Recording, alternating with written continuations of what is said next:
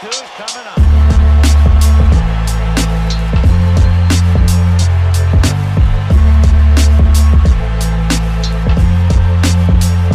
Welcome to the Bat Flip Crazy Podcast with your host, Toby G.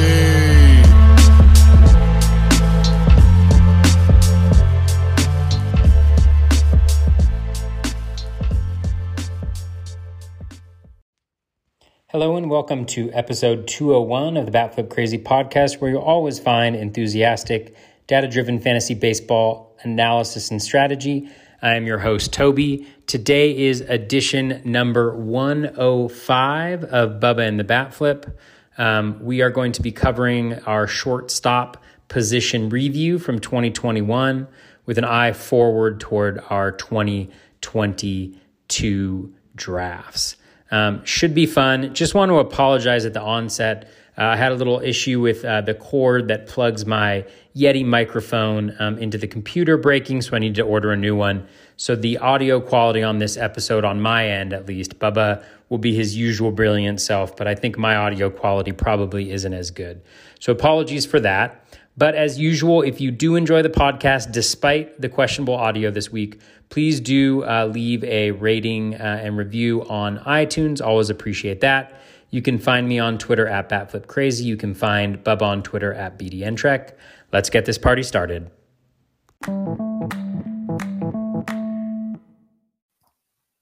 And welcome back, everybody, to another episode of Bubba and the Bat Flip, episode 105. Continuing our trip around the diamond, reviewing the 2021 season with a 2022 look-ahead twist. As always, we're going to the shortstop position today, so super deep.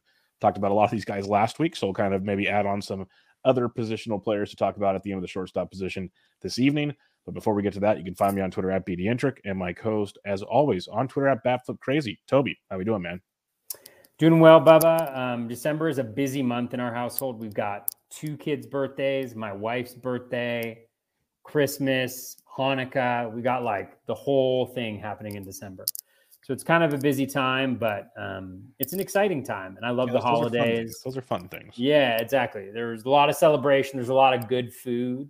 Mm-hmm. I saw you're making some nice cookies. How they turned out good. The cookies turned out great. I mean, when you put like a whole large bag of peppermint bark in a cookie recipe that also includes like 1.5 cups of sugar and 2 sticks of butter, like, it's hard to mess that up.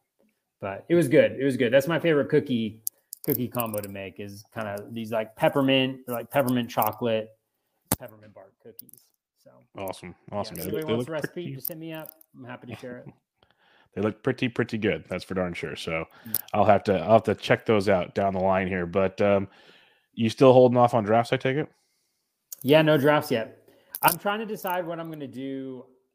I'm like, part of me is like, I might just wait until drafts. I might just wait until like February, March before I start. I was initially thinking of hopping into some like in the new year. That's kind of been my target date, but I'm not really feeling like particularly compelled to do it, honestly. I know there's always like some edge a little bit if you jump in early, but I also find, like I mentioned before, that I do better in draft champions leagues that are closer to the season.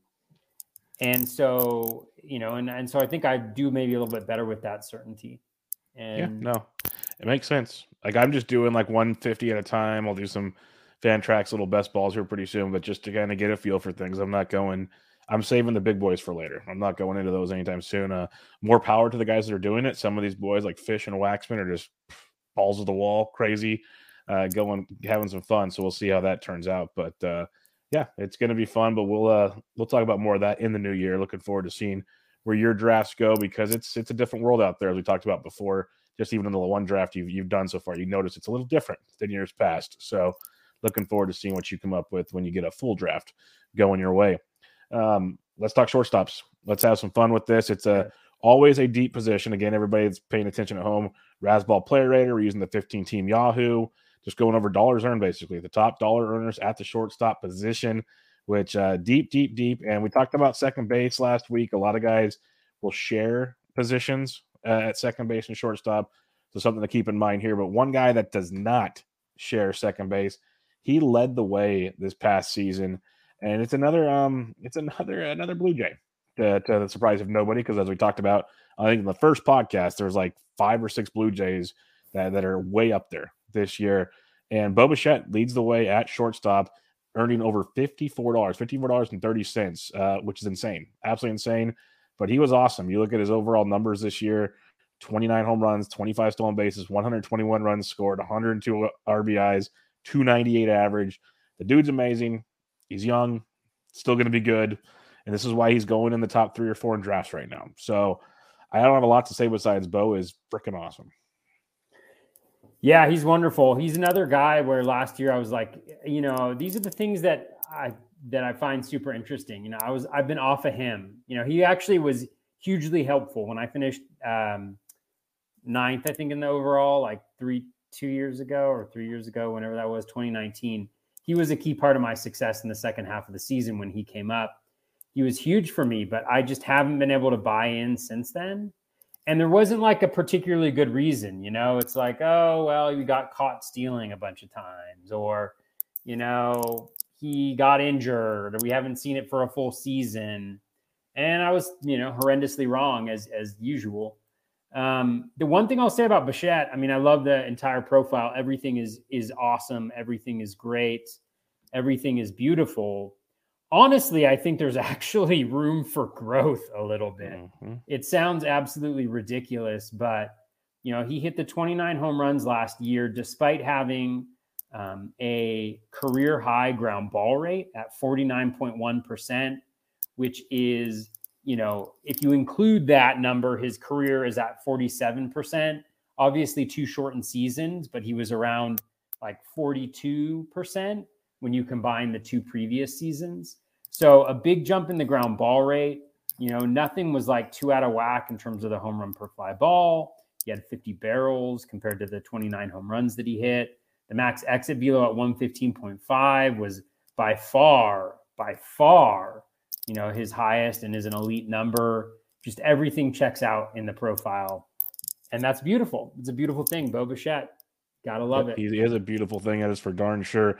And I agree. I think there's more to him. As long as he can keep stealing you 20 plus bases, I think there's even more power to come. The average should be pretty good. There's a lot to love with Bichette in that lineup and on that team. So really, really good stuff there.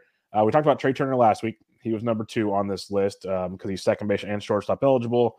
He's $54, just barely shy of Bichette. We talked about Trey's the number 1 kind of overall, as we talked about it. If you're not going pitcher, really good reasons to take him number 1 for sure. There's a reason why Bichette's going shortly thereafter. It all translates. But the number 3 shortstop off the board, we did not talk about him last week because he's shortstop outfield eligible. I don't know if he'll have outfield eligibility in NFBC, though. It should be just shortstop only. That's Fernando Tatis Jr. 42 homers, 25 stolen bags, hit 282, missed a lot of time with the shoulder injury. Only played in 130 games, and he still put those numbers up in 546 plate appearances, which is probably even crazier to think about. Those are the numbers he came away with. Shoulder injury still a concern. That's a big conversation going forward. I've avoided him this year. It's one of those I'm good with taking the L if he stays healthy. It's just there's so much risk in 162 games. But I can't deny how good he was last year. He proved me so wrong because I thought after the first one, I think I was either recording with you or somebody. I watched it live, and I was like, that's the grossest thing I've ever seen. He looked like he was in so much pain, and he proved me wrong. So he's awesome. I hope for the game he gets to play all year because he's just fun for the game of baseball. But $50, 3 $50+ shortstops. Man, that's nuts. Yeah, he actually nips outfield eligibility in NFBC. Okay. He got 20 games in right field, 20 games in the outfield. So, well, actually, I guess 27 because he had 7 games in center field. So he is dual position eligible. And that's that's huge, actually, like for this year, especially with outfield the way that it is. I think it gives him a lot of value. I know there's a lot of concern. The only thing we can really poke a hole in is the injury concern, as you mentioned. Hey, Toby. Before. Toby, check your mic. I can barely hear you. You can barely hear me? Yeah. Should I just get down here? Do you hear me better like this? It doesn't help at all, no. It's not helping at all? No. Oh my God. All right. We're gonna check it out. We're going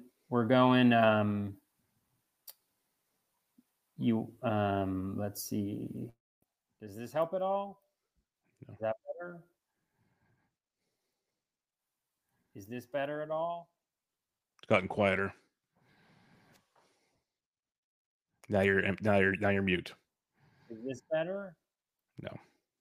It's still not. Okay, let me check. Let me try one thing here. Ladies and gentlemen, there's nothing. So for those of you who are curious, what's happening with my audio is my my mic, my Yeti mic, the little cord thing that sticks in broke.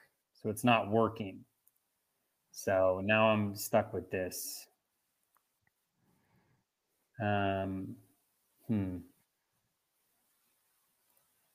It's still really low, huh? Yeah. If I go like this, is that better? A little bit, yeah. You're louder, yeah. It's a little bit better? Okay. A little bit, yeah. Okay, I'm going to yell. I just took out my earbuds, people, so you guys are getting like the full sound. Like I'm in a room. It's gotten quiet again. It's gotten quiet again? Yeah. Man. All right. Well, you still can?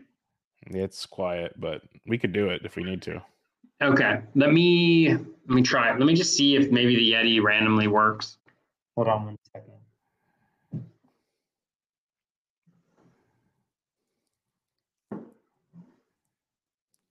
All right, everybody.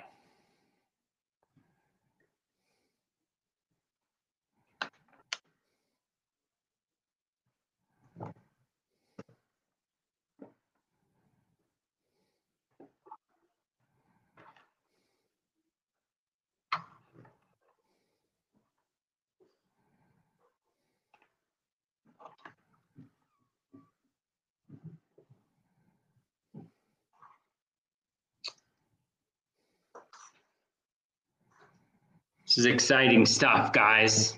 This is like what you tune in for, right? It'll be worth it. That's what I'm saying. It's going to be worth it to have it all locked and loaded. Oh, man. I really wish that the Yeti mic people made like a better insert thing. Yeah, it's meant to bend, basically. Yeah, it's like it ends up bending. Yeah, I'm not getting it on that. I'm not getting it on that. Trying to think what I might be able to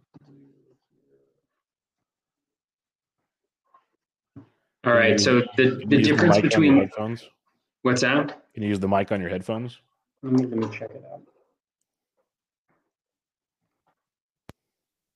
I tried every mic option, but that was in there. It's still really low, right? Yeah. Still really low. All right.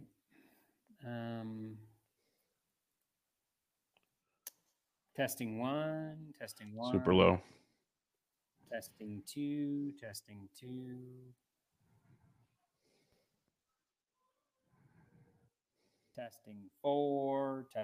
four.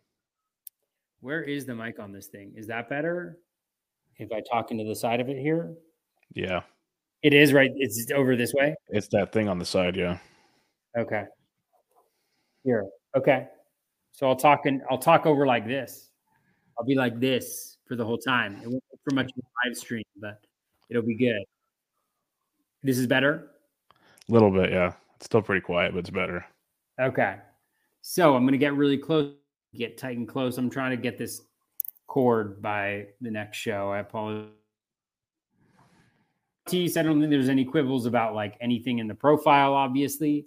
I think the biggest thing is the injury concern. And there was actually a great segment on the Launch Angle Pod where Jeff Zimmerman and Rob Silver kind of went over like kind of the debate over the injury concern for Tatis. And I kind of find myself in the camp like of not being overly concerned about it, just because he had the full season last year where he was injured, right? And theoretically, like it's not going to have gotten worse than it was last year, and he was still able to play through it and be very good. It's very clear that he doesn't want to have surgery. And so barring like a greater setback than he has had before, or some just random injury, I'm not too concerned about it. So he'd definitely still be on my target. list early on in the first round here. Yeah, he's good. There's no doubt about that. It's just, do you want to take the injury risk? That's the $1 million question with Tatis. So we'll see what happens with him. We talked about Marcus Semien last week. He's number 4 on this list, $48, nearly 5 guys of $50 or more. So that was really close. But next on the list, I'll let you decide. Do we want to talk Machado this week or next week? Let's talk about it. Third base is pretty brutal. So yeah, let's save him for next week. So he's technically number 5. So we'll go to the next guy here, Jorge Polanco. He just missed the cut. We didn't talk about him a ton last week. We talked a little bit about him last week. He's number 6 at $34. Do you have anything else to add about Jorge Polanco? Like I said, a lot of crossover on this list.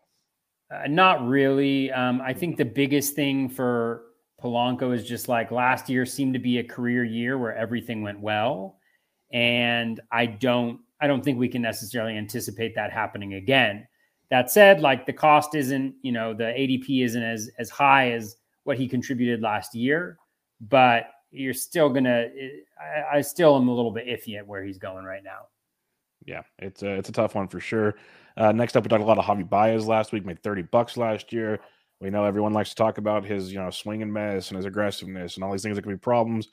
On the flip side, the dude continually does it with speed and power, time and time again, hits for average still. So Javi Baez is 7th on the list. 8th, we have a new shortstop to talk about. He's shortstop only, and he's from your San Francisco Giants. Brandon Crawford, 8th on the list. Nobody would have thought that going into the season. Made you over $27 this past year. And it was a big year for B-Craw. 24 homers, 11 stolen bases, hit 298. A lot of this people are saying is unsustainable. I agree. I get it. But he also made a concerted effort to change his batting stance, his approach to the plate. So I think there's still something to gain, maybe a middle between what we saw before to what we saw last year, which if where he's going drafted and everything, still a pretty good shortstop. If you miss on shortstops, he's not bad. He had a heck of a year, a really, really good year. Don't expect that in 2022, but I think he'll still be good enough type thing. Yeah. I mean, I think with Crawford, I think the way that you explained it is perfect. Like he's, I don't think he's as good as he was in the first half, and he's probably not as bad as he was, or not as mediocre as he was in the second half. I think the key thing that you mentioned is that there were some significant changes that he made. Like if you look at his ground ball rate, I believe it was the lowest that it had been throughout his career. There's only one year where it was lower at around 40%. The power, it wasn't just last year, it was actually 2020 as well. The barrel rate doubled to 9.4% in 2020. And then in 2021, it was at 11.5. So I think that's kind of a new area in terms of like where that barrel rate's going to be for the power production. And then, we've seen a little bit of a dip in contact. And I think you talked a little bit about like the change in approach that he had. And so giving up a little bit of contact to get a little bit more pop. And then the stolen bases as well. You can't really count on him replicating what he did last year, but it's certainly a little bit of a bonus. I'm probably not going after him where he's going at ADP. I know that's more of like a preview conversation, but, I just don't know if there's as much ceiling there. But still some interesting changes for sure for him. Yeah, I've passed on him in 3 or 4 drafts so far. It's tough to go with him when there's such a deep position. It really is. Like, kudos to him, but it's going to be tough to pull that trigger for sure, especially when guys like Tim Anderson finished 9th on the plate rate, $27.40. They tied, actually. They tied. I'll give them that much. Tim Anderson and Brandon Crawford tied. Tim Anderson, 17 homers, 18 steals, hit 309. It's 3 straight seasons of over 300. In the last 4 full baseball seasons, he's had 17 or more homers. He has 15 or more stolen bases. He is continually a productive machine, and he's starting to go a little higher this year, but he's so good. And we talked about him last year. We loved Tim Anderson because he was a value last year's draft, comes through big and toward the white lineup, and it paid off. And he missed a lot of, not a lot, but he only played in 123 games, kind of missed a lot of games. That's been his bugaboo overall. Not a ton of games played each year. But when he's out there, the dude produces, and he's been very, very good. Yeah, he's been really good. He's incredibly consistent. I mean, you did mention, like, the one thing about Anderson, he hasn't really had that completely healthy season. He's got 606 plate appearances a couple times. He's gotten the 500s a couple times. So there always seems to be that one little injury. And if you were to able to keep away from that, I mean, 2020 easy, I think, would be in the cards for him, like he last had in 2018.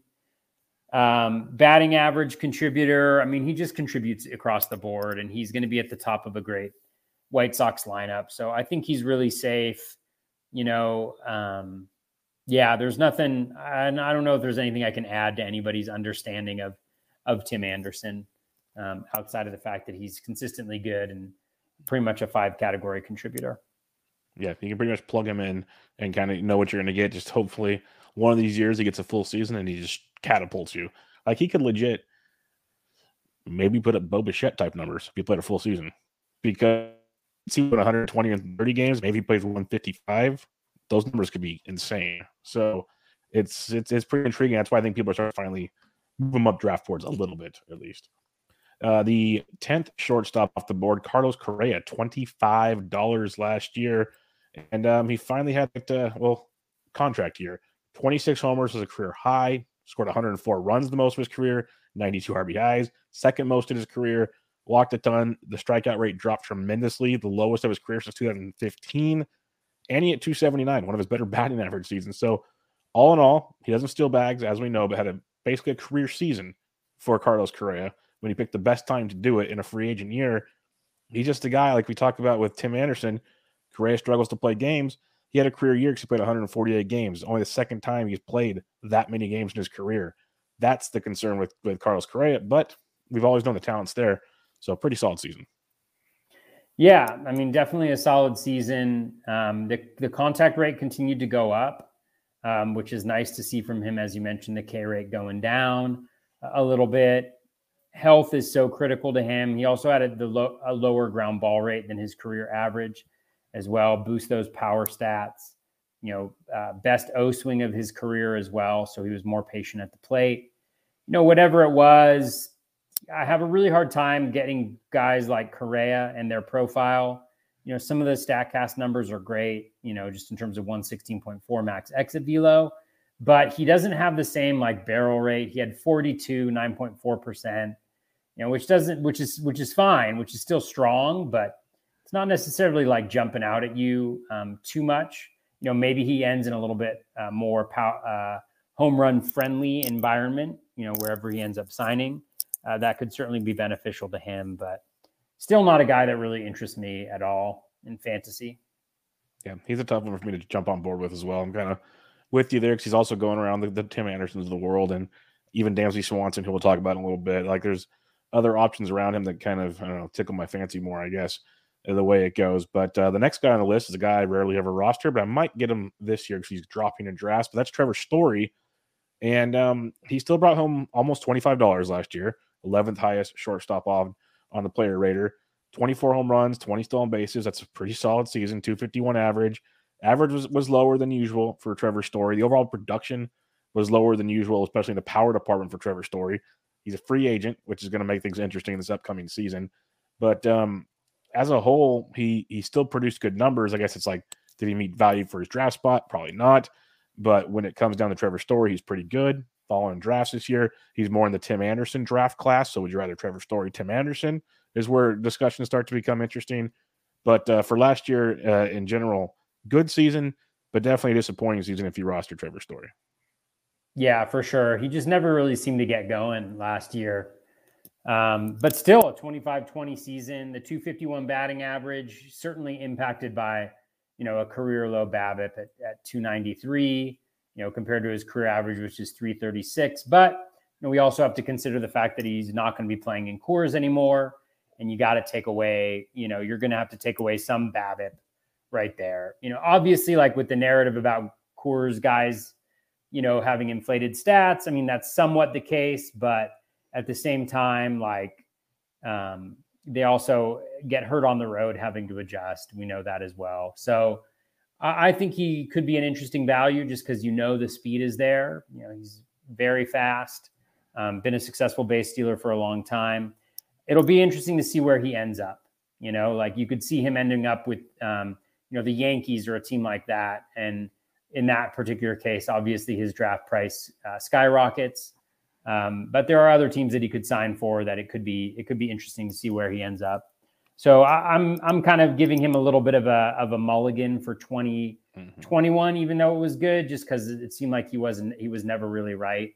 Was always battling some injuries, and then also the motivation of just being on the Rockies and being dicked around a little bit, like at the trade deadline. So yeah, I think Story's interesting as a bounce back candidate for sure. Definitely an interesting bounce back candidate. It seemed like, trade deadline on, he just didn't care anymore. Just kind of like, screw it. I'm over this. Not going to get hurt because I'm going to go make money somewhere else type thing. You mentioned the Yankees. I think the Astros are interesting because you can maybe get him cheaper than Correa and have some fun with that. He fit very nicely in the hole that they have there. We'll have to wait and see how that plays out. But I agree. Definite bounce back potential because the speed's going to play no matter what, as you said. Does the power show up? Where does he go for the power to show up? That's the question with Trevor Story. I think you could definitely have some fun there because just picturing him both with like Altuve and Tucker and Jordan and stuff, it's a pretty fearsome grouping right there. The 12th player off the player rater for the shortstop position, Xander Bogaerts, a little less than $23 this past season. If you just want to talk consistency, which we have a lot at shortstop, which is great, Xander's your guy. He doesn't steal bags. Got you 5 steals this year. You're probably going to get 5+ more often than not. But 23 more home runs. That's 3 straight full seasons of 23 or more. 4 out of the last 5 full seasons of 21 or more, which is pretty darn good. He gets you 90 runs plus 80 plus RBIs more often than not. Hits 295. He's hit 273 or better every season since 2015 with a lot of 300 seasons. The dude is as consistent as they come. And it's always been hard for me to kind of pass on him, but it's like we talked about Brandon Lowe last week, and we've talked about some other guys, Brandon Lau, and other guys. Maybe we should start taking into consideration the consistency behind these players and realize it's great to pinpoint this and just write this down and not have to worry about it. Go fill in things elsewhere. So I think the thing that always got me off of Bogaerts was the no stolen bases. But if you build your team properly, what he brings you in batting average and consistency everywhere else, I think is huge. The Red Sox should continue to get better. Great season from Xander. It's typical Xander season, basically. Yeah, for sure. Super steady, like you mentioned. The batting average is always there, which is really nice, especially because, he's kind of pushing into the third round or even beyond the third round, late third, beginning of the fourth round. Whereas last year, he was pushing kind of that 2-3 turn. And there's nothing that's really changed about him at all. The home run per fly ball rate was the lowest it's been in 4 years. He actually had the most barrels of his career with 41, with a 9.7% barrel rate. He had his highest max exit velo since 2017. So he's not falling out there. He just didn't necessarily get the same level of production. He obviously missed a little bit of time, but you could easily see him coming back next year and putting up another, 30 home run, 100 run, 100 RBI, 5 stolen base season with a really quality batting average, especially in that Red Sox lineup. So yeah, steady as she goes with Bogaerts. I think he's a really solid pick. The Red Sox have some steady contributors. You got Bogaerts, you got Devers. I'd even consider JD kind of consistent now. We're not going to expect the monster season, but you're going to get pretty overall contributions. Just they don't steal a ton. That's the problem. So you can't really take all of them probably and feel comfortable, but you can build with some of them, which is good. We'll talk about Devers next week, and there's a reason why he goes so high, even though he doesn't steal a ton of bases for very good reason. But it'll be interesting to see how the Red Sox play it out this year. Do you move Duran in there and let him run? And does that help Bogaerts and company? It'll be interesting to see how that plays out. The next shortstop off the board we talked about last week, and that was Tommy Edman. He's 13th, so we'll pass on him. We will talk Chris Taylor, though. We didn't talk about him last week, kind of hinted at him. Could talk about him in the outfield, but we'll talk about him now. He was 14th off the board, or 14th on the player rater for shortstop, made $19, and just re-signed with the Dodgers, so he's going back to where things will play well for him. Played 148 games, was 140 more games in 3 of the last 4 full seasons, hit 20 homers, 13 steals. He was awesome. If you drafted him in fantasy, besides the flexibility he brought, he was just huge for your team. It's always a concern how much is he going to play, but apparently the Dodgers obviously want him to play, so they're going to get him in the lineup where they can.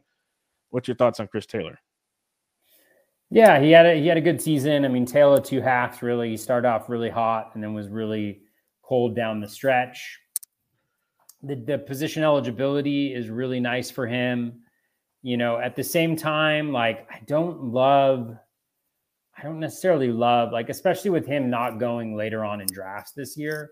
And again, I know it's not a preview episode, but just thinking about that, like contextually, like he's just the perfect example of a guy who had kind of a full season of playing time and things kind of went his way, generally speaking, last year.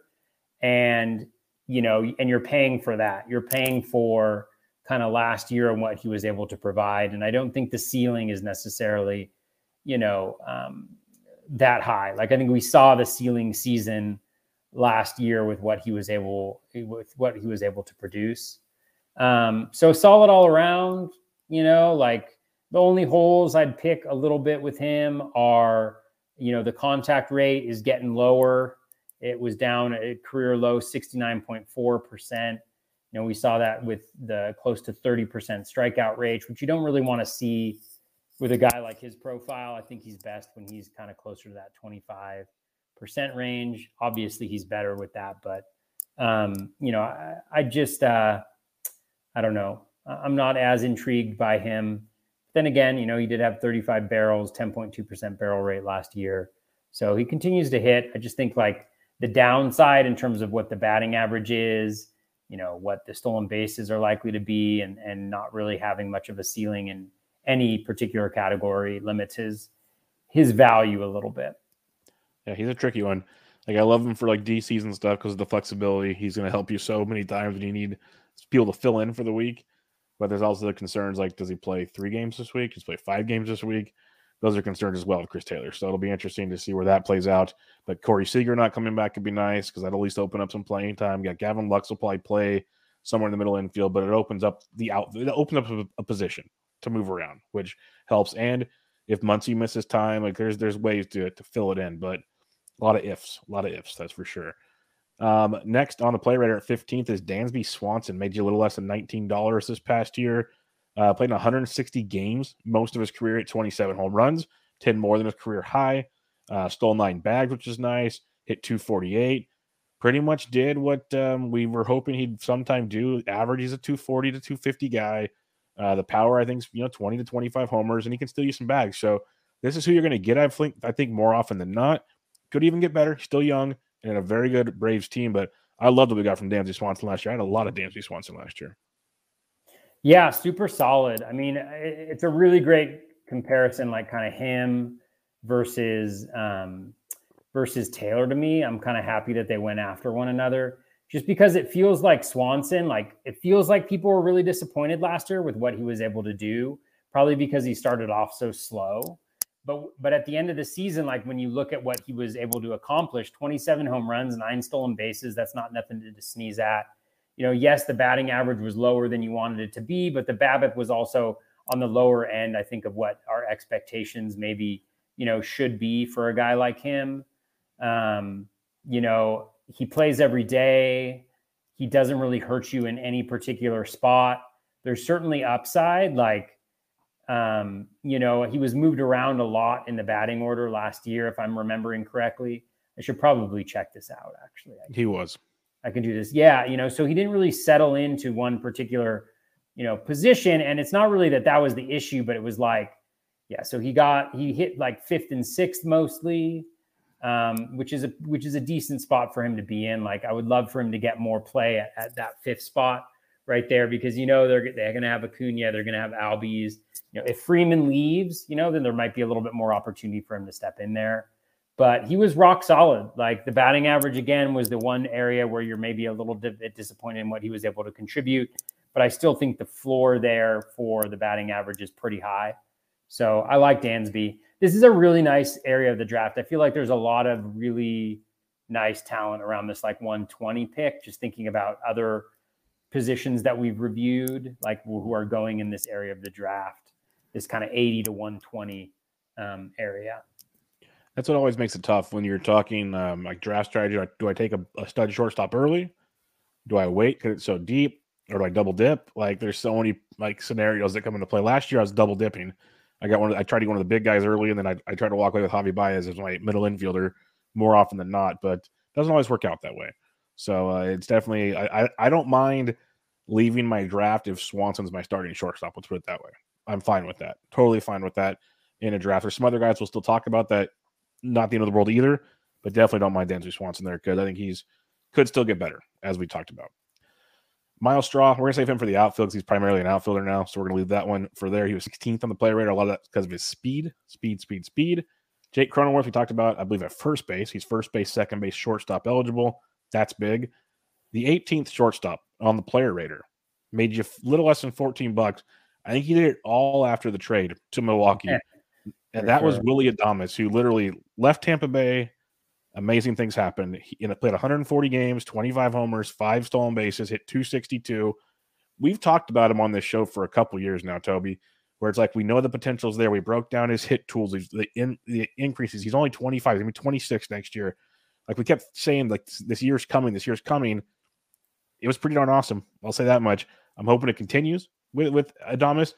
And again, not a preview show, but if you look at ADP, a lot of people don't think it's going to continue, or just it shows how deep the position is. Because to me, he could still be a value if he continues at this pace or even improves next year.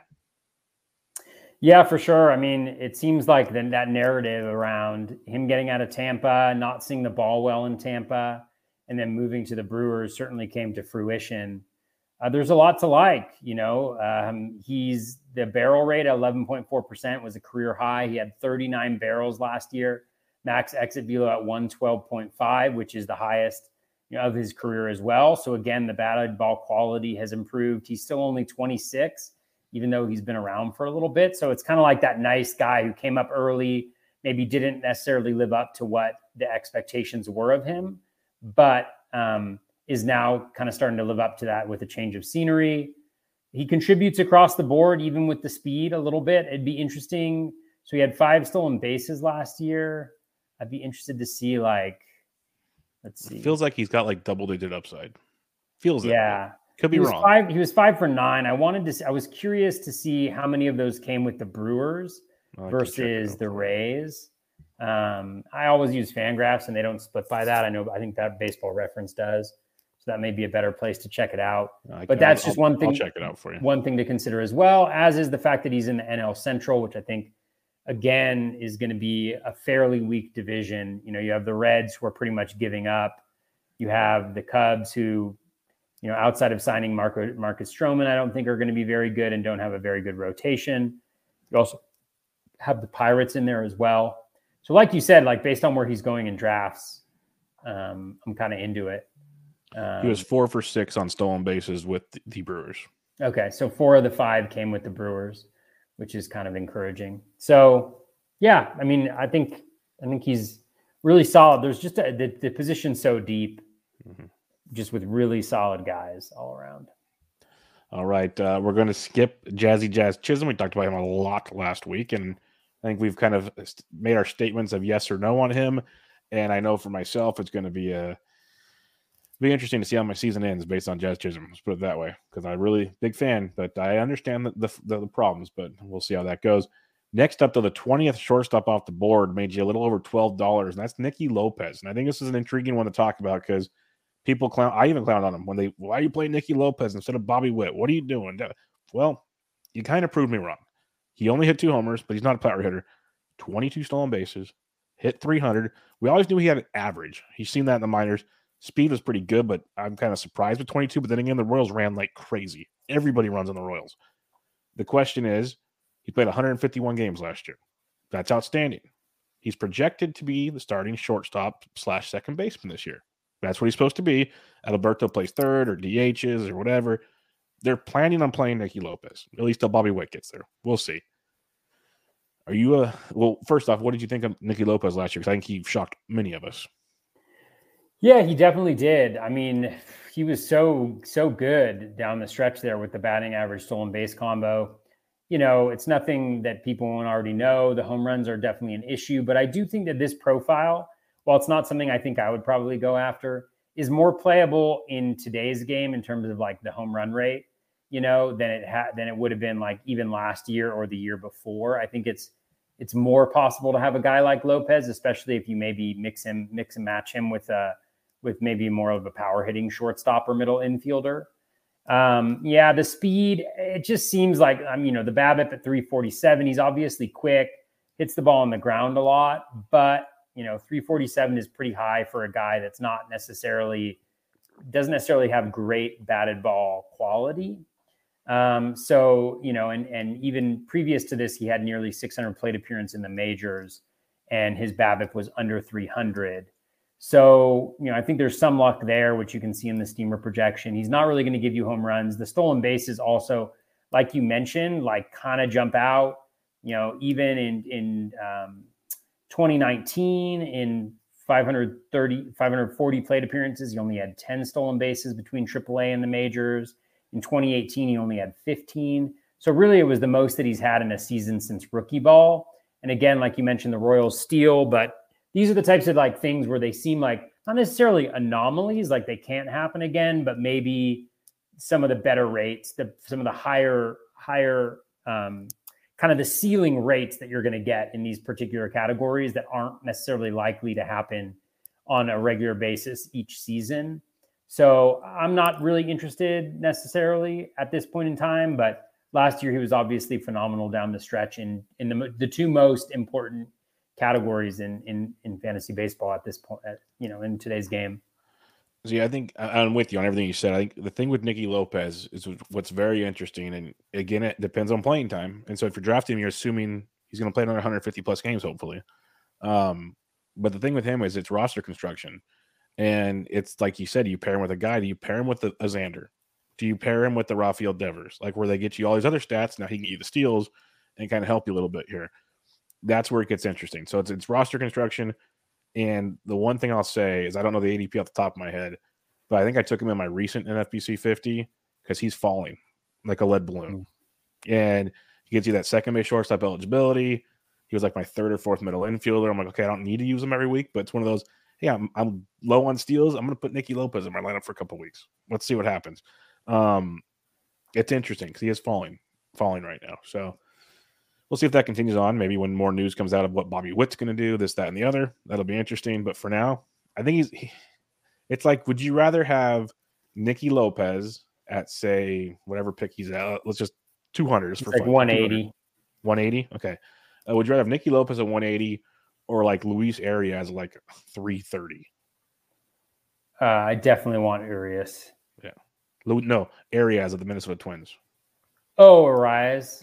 Sorry, yeah. Yeah. I'm not really into Arias. It's a big gap, but similar. At least Nicky runs. Yeah, Nicky runs. Arias is pretty much empty batting average. Yeah, so it's kind of one of those things. Everyone's like, "Oh, let's wait on Arias and get the multi-position eligibility and this and that." It's like, okay, but you take Nicky Lopez here and go get like your 12th outfielder or your 7th outfielder or whatever, and go that angle maybe, or go get a speculative closer or something like that. Like that's the way I would look at it. That's my 2 cents, but that's why it's roster construction. It's learning the player pool. It's like if I take player X here, what do I get at Y? Things along those scenarios, which makes things interesting as we get closer and closer to the big boy draft season. All right, we could go on. Like there's Gene Segura, there's Ahmed Rosario, who is very good.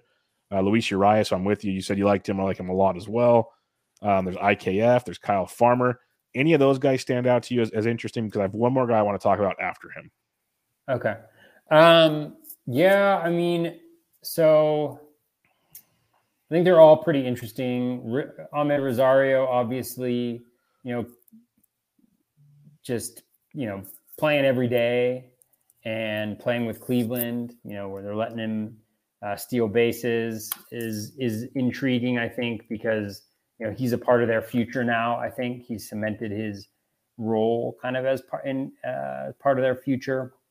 And he has the decent batting average. So when you think about like what Nicky Lopez is able to provide, in a lot of ways, Rosario provides something fairly similar to him. But I like the profile a little bit more. Luis Urias, as long as he has a regular job with the Brewers, I think he can be really good. He was really good last year before the trade deadline when they added Eduardo Escobar, and then he went to the bench. I really like him a lot. And so if it looks like he's going to be a starter on that Brewers team, then I think I'll be really interested in having him. And he's still got at second base, third, and shortstop eligibility for him. So you may not plug him in as your shortstop necessarily, but I like him a lot. Yeah, I mean, all like serviceable profiles in different ways.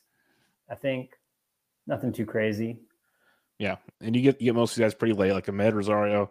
I like the improvement, still super young. A lot we can see there. Luis Urias, I'm with you 100%. The flexibility is amazing.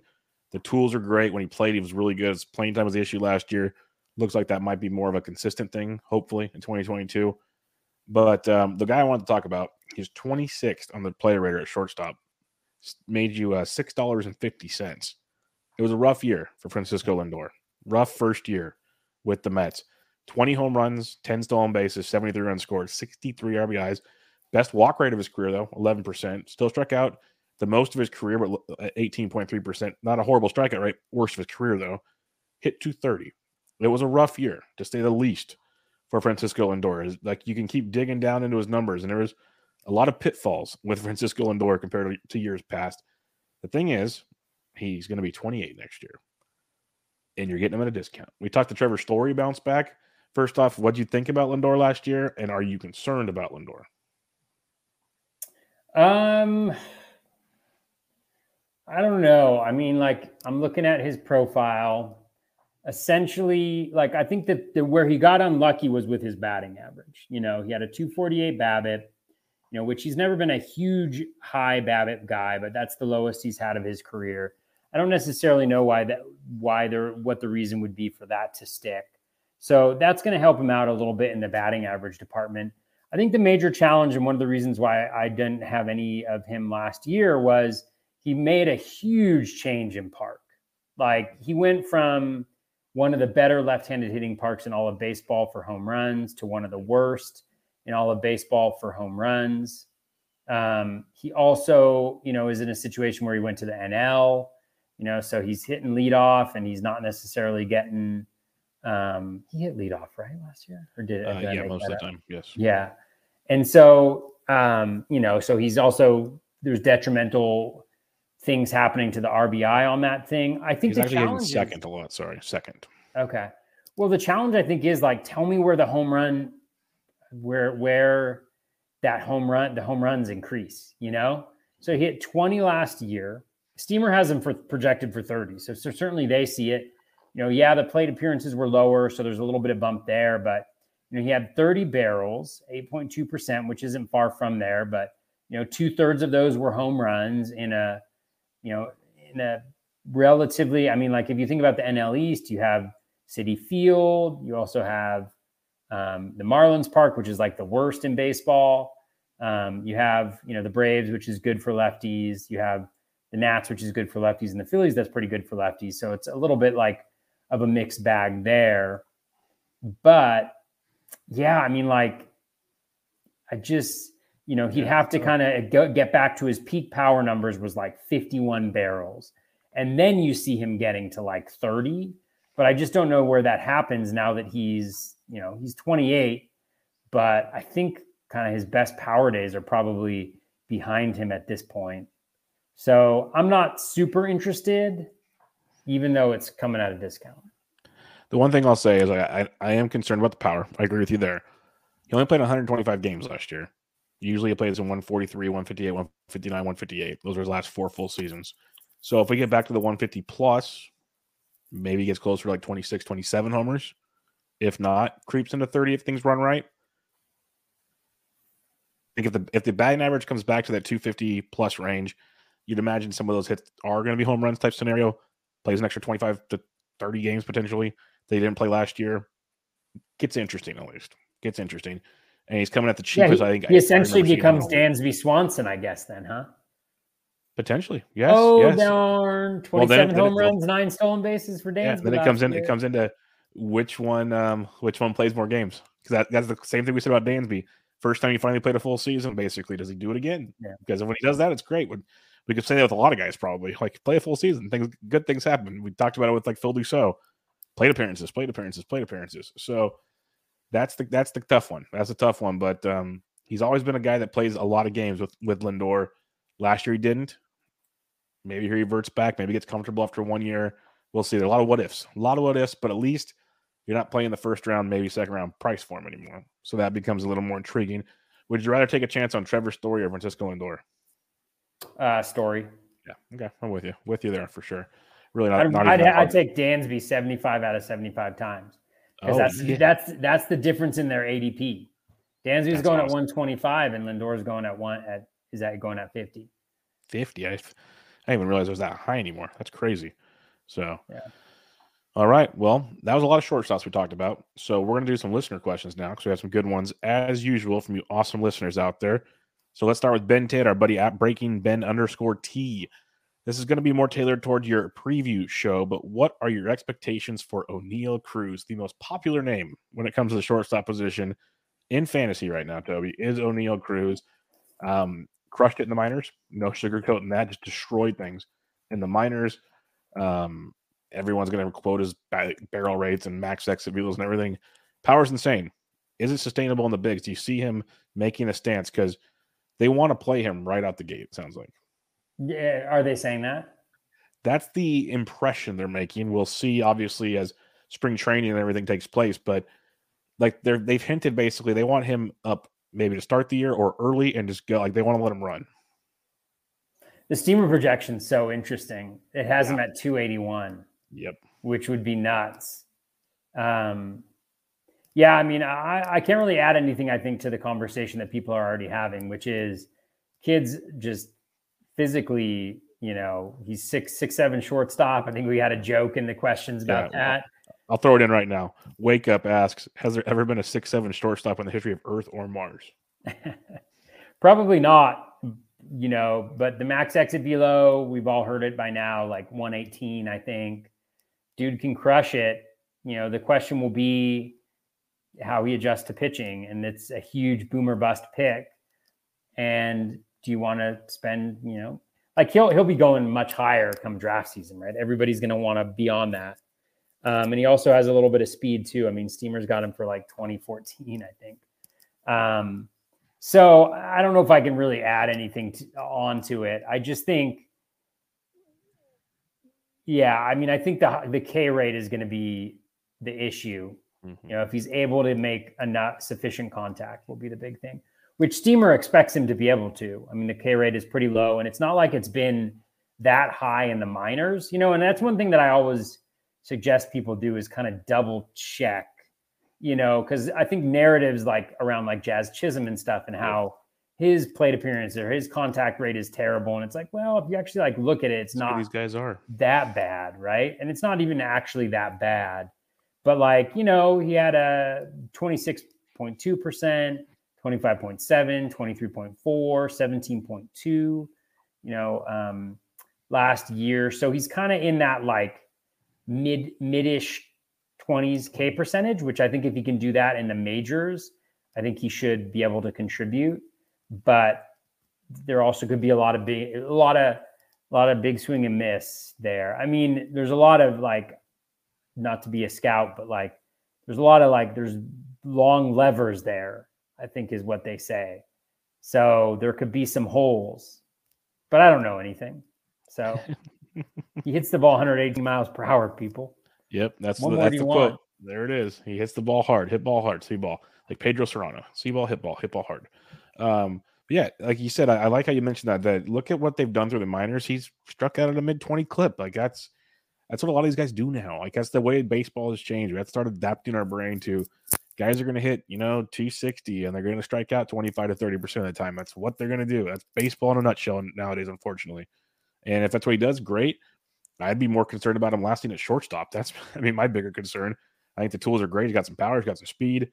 It's playing time. When does he start up there? I think he's a great option in DCs if you're willing to take a chance, because a lot of people are. He's moving up draft boards in DC, so you have to start getting more aggressive on him. Then it becomes a conversation, is he worth the risk anymore? But if all goes right, he's going to get a pretty decent run this year, it looks like, and will be fun to check out. Little Book of Calm, our buddy. How many which paid season-long redraft fantasy baseball content guides do the two of you find most helpful? I'm debating between the Process, Baseball Forecaster, the Bat, Master Ball, Razzball at the moment. but I'm open to other suggestions as well. What about you, Toby? The only ones that I purchase are the Baseball Forecaster through Baseball HQ. I subscribe to that, or I get that every year. And then I also do the process. I buy the process every year. Those are the two ones that I get. I think, those are the two ones that I get. Yeah, those are the two that I get every year. I'll throw a shameless plug out there. My third year writing on the Black Book. If you guys want to go get that, knock yourself out. That's on Amazon now. If you want to go order that one, but I always do the forecaster and the process. Those are the ones I do for preseason stuff. I have other subscriptions for in season, but those would be the ones I'd say go, and Toby agrees on those two as well. So definitely something to check out there. Next on the agenda, Rob DiPietro. Thoughts on Taylor Wall's role? Do you think he's a solid DC target? This is a fun one, Toby, because we know the potential tools with Taylor Walls. You know, the speed's there, a little bit of power as well in the minors. Batting average has been pretty solid in the minors. Playing time. He didn't really get it done with his chance with the Rays last year. They got Brujan. They got other options there. Do you think Wall's worth a shot?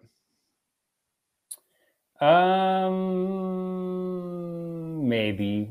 I mean, he's really good defensively, but I'm just trying to think. I mean, they have Wander at short. They have Brandon Lau at second. You have Yandy Diaz at third. You have Ji-Man Choi at first. Yeah, so they could theoretically find some playing time for him. And I could see him being like a defensive replacement type of guy. But I mean, my concern with Walls is mostly just how weak of contact he made last year. You know, like the O swing is great. The contact rate is really good. But he had 3 barrels, a 2.9% barrel rate. His max exit velo is 106.4. So pretty low. He does steal like a decent amount, but you know, you look at the Steamer projection, 8 home runs, 12 stolen bases, and 416 plate appearances. You know, the 416 maybe seems a little high for me. And again, like I know that some other people commented about Vidal Brujan. I don't think either of them are really, you know, and there's probably going to be injuries at some point in time, but I don't see either of them as like super valuable fantasy folks next year. Yeah. I'm not going out of my way for either right now, just because the Rays are going to raise. Like, could you see Taylor Walls potentially platoon with, say, Yandy Diaz? Sure, you could.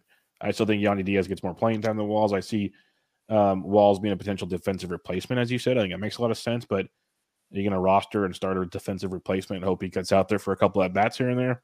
That's tricky. I find it hard for Walls to get enough playing time to make him useful, but we shall see. We shall see. All right, next question. Brant Chester from Baseball HQ asks. Brant's in the questions. Yep, that's a good one. Is Witt going too early inside the top 100 in DC drafts? I'm not drafting him, and I might be totally wrong because the tool's amazing. But if you guys listen long enough, I just don't take too many chances, especially early in drafts. It's just my style. Oh, man, this is always a tough question, isn't it? I mean, the Steamer projection is pretty good. 24 home runs, 18 stolen bases, a 267 batting average. I'd have to look at like who's going around him. Let's see. Let's see what we got here.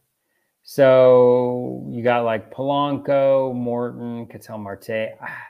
He's probably going a little bit early for my liking. I think the major question is how much time they're going to have him in the minors for to start the year, or what the situation is with the deal that they strike, the collective bargaining agreement. Yep.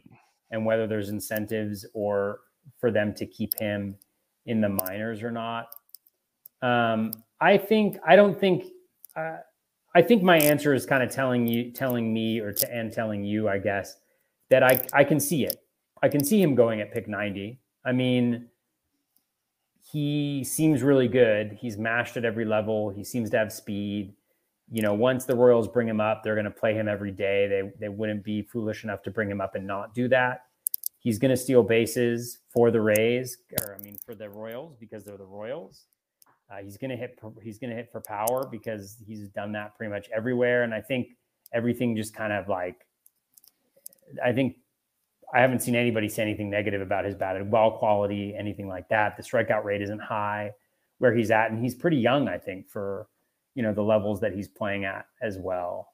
So yeah, he's 21 and he's mashing at AAA. So yeah, I could see it. It's a high risk, high reward type of pick. And I don't think pick 90 is the worst place in the world to do it. Would I do it? Probably not. But who knows? Like if we get closer to draft time and it's certain that he's going to be up very soon, then I could certainly see myself doing it. But at the same time, if that's happening, right, then he's going a lot pick higher. 60, pick 70, pick 50, He's probably going closer to 50, 40, 50. Yeah. Yeah. So anyways, that wasn't really an answer to your question, Brant, but that's kind of like my how I'm thinking about it. Basically, if you think he's going to start pretty early with the team, which I think he's going to, unless the screw up the CBA thing, I think he's going to start rather early, if not opening day with them. He has nothing more to prove. It's all financial stuff. And I'm really hoping the CBA takes care of a lot of that. That's what I'm hoping for. So we'll see. But and if he's up that early, playing that much, like we got Bo Bichette type potential here. Like the dude's that good. So if you're getting a Bo Bichette at pick 90, pretty darn good. So Bo Bichette? Bo Bichette. So we got a chance there. So if you think he's going to be playing a lot, then do it. If not, like Toby said, if we find out he's going to start playing a lot, that price is going to come up in a hurry. So it's all about your risk reward you want to take. The more we talk about it, I'm probably going to start grabbing him here and there. I have 0 shares right now. It's just not my style, but I might start seeing what happens. I feel like I want at least one piece of him somewhere just because the talent is pretty darn ridiculous. But playing time, always the concern. All right, another question here. This one slid into my DMs, Toby. But at Rev D Bone, he asks, do you think there's another level for Josh Rojas? His decent minor league numbers, batting average, hasn't really translated to the Major League Baseball. He had a really decent run in the first half, but stumbled towards the end of the year. He was injured a lot. I like the double-digit home run stolen base projection, but I'm not sure that will be enough to earn his current ADP and NFBC 15s at 238. What do you say? Yeah. I'm a Rojas fan, but it's a lot of it's his eligibility. Pick 238, I think it's amazing. We were getting him. He's going to hit towards the top of the lineup in Arizona. I know there's still concerns, but he's got you doubled. I think the projection's actually low on him personally. Could be totally wrong. Could be just trying to talk myself into what he can do. But I think there's a lot more to him. He was injured a lot last year, playing with a lot of different injuries. So healthy start. He's like Ketel Marte syndrome when it comes to Arizona. So I think at his draft price, I like it a lot. What do you think? Yeah, I'm not that into it. I don't necessarily see a super high ceiling for him. He hit 264 last year, but he had a 345 BABIP, which we don't have a long track record for him, but I don't see him as like a 345 BABIP type guy. The ground ball rate is really high, which is going to limit the power potential. So there need to be a change there. He does have good plate discipline, good contact skills, but only 17 barrels in 355 events. And I think most concerning is his max exit velo on 355 batted balls was 104.6. Now that's like Kevin Biggio level bad in terms of batted ball quality. Let's actually see where that would rank him among qualified people. I'm going to look really quickly. So that's kind of that would be my I don't really believe in it. Let's see. All right. 104.6, Josh Rojas among qualified hitters. Josh Rojas finished 132nd out of 132 people in terms of max exit velo, which is bad. Nicky Lopez had a higher max exit velo, although Mookie Betts is actually there's some numbers that'll surprise you down there. Yeah, there's some decent players here. pretty low here. But, I can't do it. I'm not into it. I'm sorry. Fair enough. It'll be more Josh Rojas for me and more times for me to cry. That's what it'll come down to. Sounds good. We'll see what happens. We can't agree on everything. That's good. But he's young. Pedigree's there. We'll see what happens. But that'll wrap up our shortstop review. Deep position. We skipped a lot of guys because we talked about them last week. We don't need to talk about them twice. Listen to their shows. We'll have third base next week, which is so much fun. So much fun. Maybe we'll talk about more shortstops we missed because there's not much to talk about at third base. But final thoughts, Toby, on the season that was at the shortstop position. Yeah, I mean, it's a very deep position, very skilled, very talented. Apologies for the audio issues and if my voice sounds low. I don't know if it got better, Bubba, as we continued, but thanks for sticking along with us through the terrible audio. I'll try to fix that by the next show for sure. No worries at all. It was good. People will get what they need to get out of this podcast. That's the most important factor. And they know they'll come back next week for more awesome stuff. Third base position. We'll make it fun. I promise. If not, we'll talk about desserts for Christmas and all kinds of stuff. It'll be worth your while. Trust me. I know Toby's got like a long list of options. So we will bring up the good stuff on the bad stuff. Bad position, other good topics. We got you covered. That's what we do here on Bubba and the Bat Flip. So don't you worry. But until next time, check out Toby on Twitter at BatFlipCrazy. I'm at BD Intric. This was Bubba and the Bat Flip, episode 105, your shortstop review. Catch you guys next week. That's going to wrap us up for episode 201 of the Bat Flip Crazy podcast, in edition number 105 of Bubba and the Bat Flip. Hope you enjoyed the show. Next week, we will be taking a gander over to third base, which, according to most folks, is the least deep position. Maybe, although I've heard bad things about outfield too. So that should be a lot of fun. So I hope you'll join us then. Thank you so much for listening as usual. I hope your winter season, your holiday season is going well. Best of luck with all of your fantasy baseball research and drafts. Take care and be kind to one another.